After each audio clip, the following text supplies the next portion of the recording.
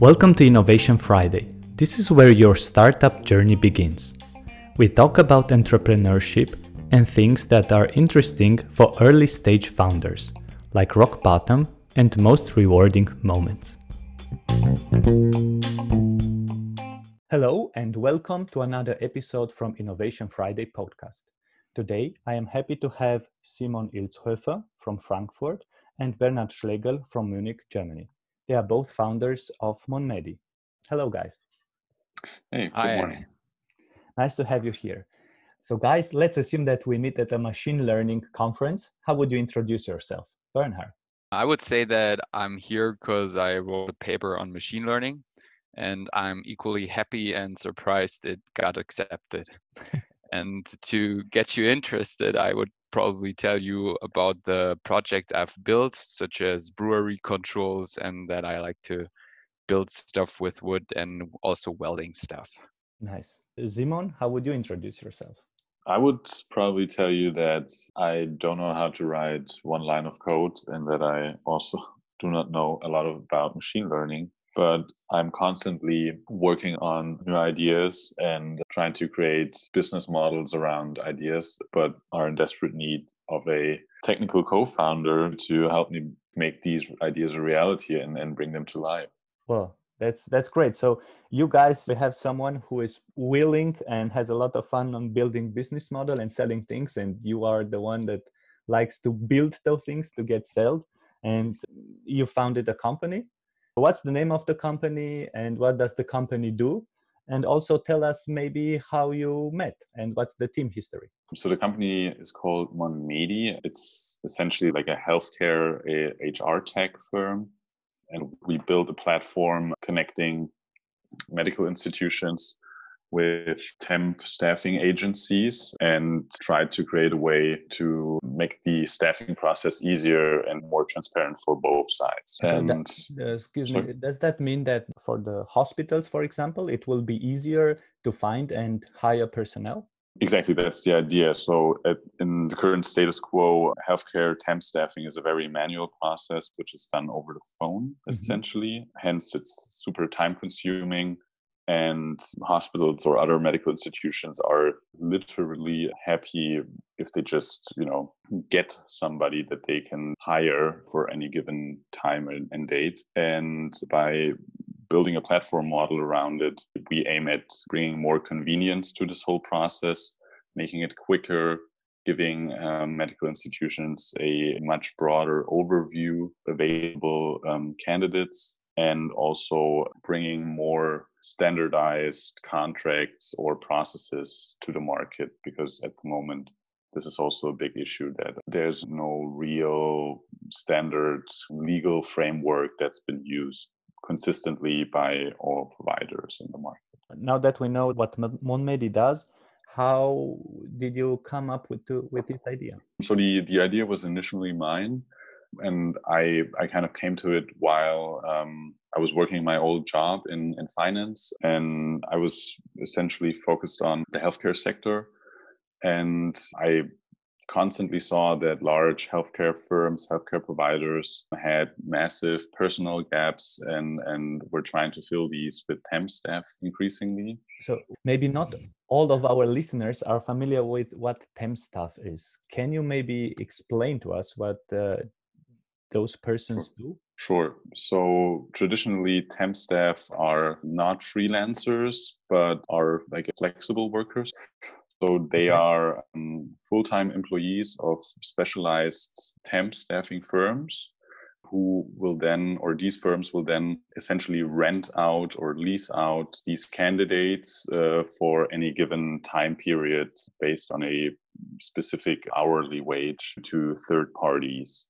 The idea behind it is that companies, this is available for all sectors. Basically, it's not just a healthcare topic. That the idea is that firms can react to shifting personal needs very flexible by getting a temp staff or using temp staffing. On the other hand, for people working in that field or working as a temporary worker, the benefits are that you might get a lot of expertise by working in various firms across your specialization, seeing different things at different firms, and also especially in the healthcare sector, that you have more say over the shifts that you want to take on. Do you want to work in night shifts? Do you want to work on the weekends? That you also earn more money, considerably more money, and that you get appreciated more for the work you do. So that's essentially the idea. It's like a triangle, right? I see.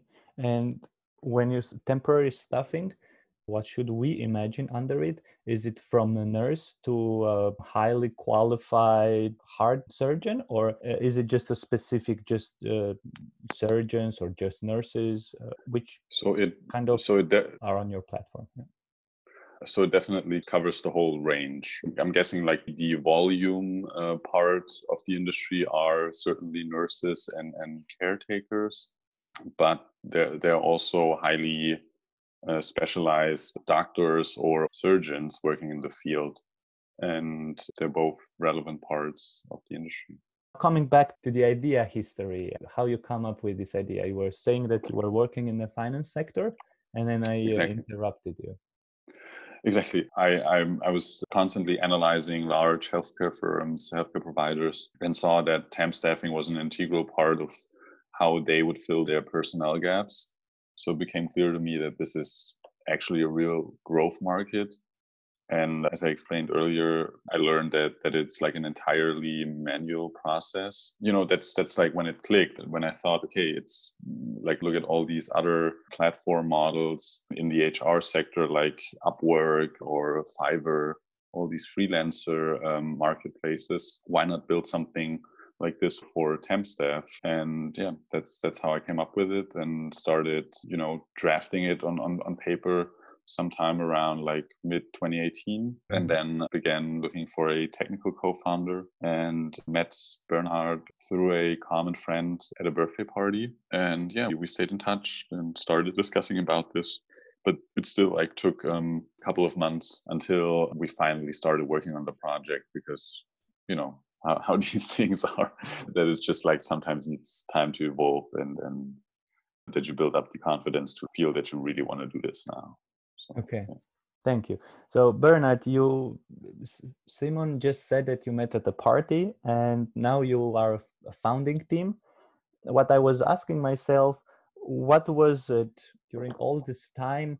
You probably have some values that you are aligned with and some values that are also guiding and thriving the company. Would you like to tell us which those values are? Ooh, that's a tough question. I think we both share the idea of being open with each other. And also that's something I learned in my past when I tried to start other things, that a clear distinction of tasks helps. So it's pretty clear in our case that Simon is the business guy and our new teammate, and I am the technical guy.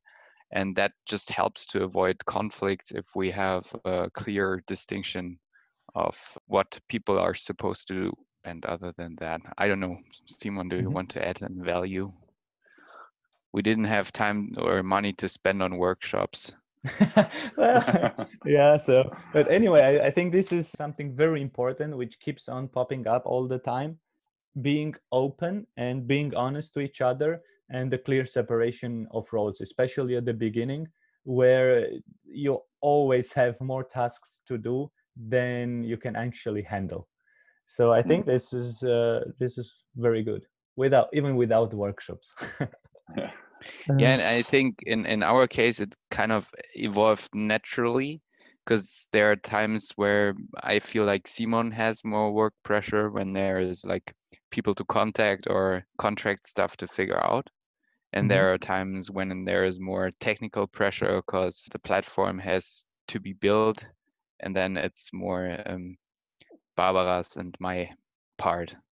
So it's kind of like a, how's it called in the kindergarten, where children sit on both ends? Wippe. Yeah. Seesaw. Seesaw. Yeah. It's like a seesaw. Yeah. And now that you're the technical guy, and you have been, as far as I know, you have been coding and building software for quite a long time. I think it's over 10 years. Am I right? Yes, you are.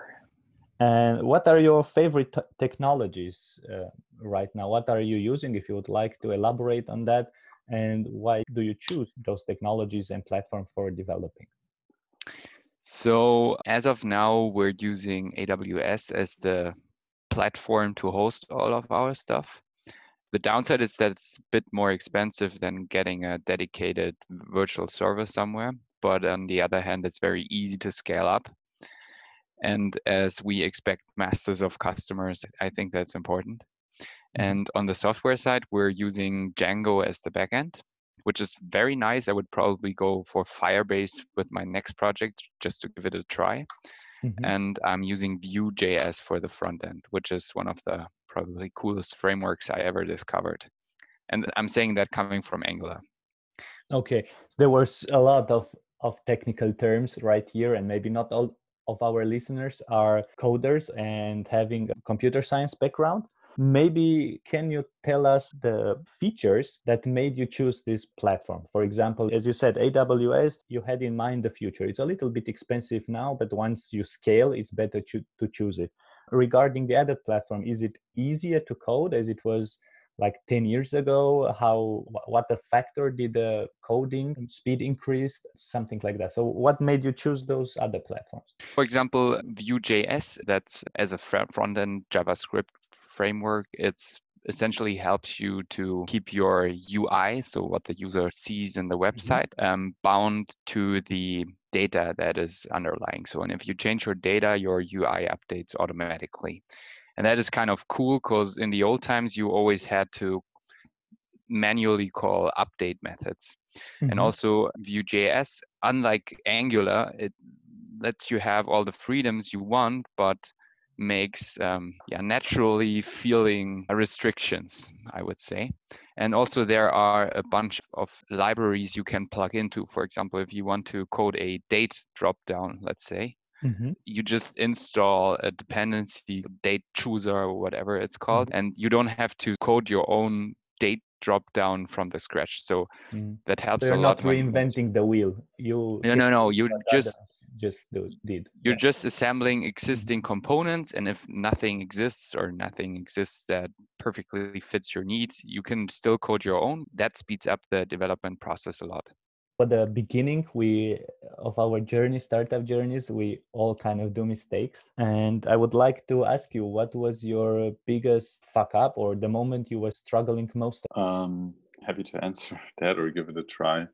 So I felt that we kind of stayed behind closed doors for way too long, like stayed inside our ivory tower too long. And especially I was afraid to go out and talk to people and sort of like do these validation interviews and reach out to potential customers or users and see what really drives them and if our idea makes any sense. So I think we lost a lot of time there, and also I think that led to like over conceptualizing the idea a little bit rather than being really lean and rapid. That's definitely something I would do differently the next time. So I'd like to add something there. It's, I think, one of the probably most common mistakes. I made the mistake myself a couple of times now. So completely over engineering the MVP. So our MVP was like essentially the version 1 of the platform with everything working from registration to automated email. It's essentially a working platform, and that's not supposed to be your MVP. Your MVP shouldn't be anything more than a website with one button that checks people's interest in your platform. Yeah. So I think that's one of the things I would do different, and that's a major fuck up because that costs time. If you figure out that your idea isn't working in the exact way you implemented your platform, you lose plenty of time just by re-implementing or changing it. Thank you. So this is very good advice for our listeners and fellow entrepreneurs. Do customer development, do customer research, launch your product as soon as you have a website with one button, and start getting validation in order to be able to adapt and build what clients want. Do I understand it correctly? I try to summarize what you both. Yeah, sure. perfect. You got it. Yeah, okay. For sure, Thank yeah. you. Because like staying indoors and figuring these things out, or like what do your customer want inside your head? Well, it's just limited to your head. And as soon as we got to talk to these people, we learned so much and came up with so many different ideas on many different areas of, let's say, marketing functions, whatnot, which would have never been able to think of by ourselves. So Yeah. I believe that was super helpful. Thank you. What was the best moment that you had as an entrepreneur? I remember that via all channels at hand, we're trying to get in touch with our first customers and trying to pitch real big medical institutions. And I remember reaching out via LinkedIn to an employee of a very large healthcare provider in Germany, who immediately responded and set up a meeting with us. And on the one hand, like getting the meeting, on the other hand, going there together with Bernhard, pitching them, and also getting positive feedback. For me, that was like a major highlight earlier this year after we launched, because that was not only a validation based on your idea, but also like valued the work that we had put in over the months before. So made it all worth it, I guess. Berna, what was it for you? It was the same moment? Actually, the exact same moment, yeah. Okay, so getting the first customer after long hard work was the best moment you had as entrepreneurs. Great. Yeah, I hope many more will come. Yeah. Hopefully, both clients and great moments. Yes. Yeah. Which advice or what was the most important lesson that you've learned up to this point? I think it turned out that building a perfect technical product is easier than getting customers in a non-digital market.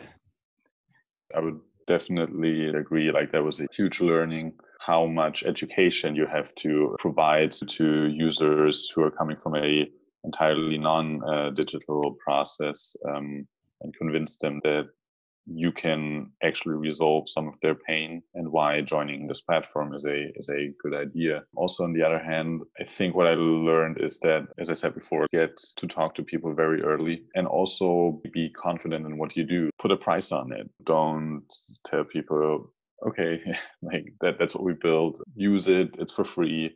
It just shows that you really value your own work product if you communicate to the outside. This is what we have, and that's what it costs. It's not only the value that you created, but it's also the value that they get from it. Exactly. Like everything has a cost, of course. Yeah. Exactly. We did this at one point, offering it for free. We would always get the question, okay, and what's the hook? What's the hook? Yeah. Well, like, what are you really trying to do? Yeah, and as soon as you tell them, you pay me, then you can use it, there is no hook in their minds. And it's funny because they really feel there's something distrustful or suspicious if you don't charge money, and people feel better if they are charged money. It feels like you know what you're paying for, and you know what happens. I think it's about transparency. Yeah, and it's always, imagine yourself, someone offering his products for free. That's always a little bit, that kind of feels strange to you. Like, why is he doing that? What's his hidden agenda? So if you just be honest and charge for it, people probably feel even better about it. Very good piece of advice, very valuable. Thank you very much. Unfortunately, the time is pressing. We only have a couple of minutes left, but I still would like to ask you which book or books had the most impact on you two guys. Simon. So everyone is talking about like Eric Ries, The Lean Startup. I obviously read that, good book, but I found more helpful a kind of follow-up book called Running Lean from Ash Maurya. Sorry if I butchered that name right. He basically like gives you a manual on how to put these ideas of Eric Ries into reality and really use them. Like, how do I do a validation interview? How do I rapidly prototype? And that was very helpful for me as a first-time founder. Okay. Bernhard, which book had the most impact on you? It's probably hard to pinpoint, but it's not startup related. I read a book once called The Power of Habit by Charles Duhigg.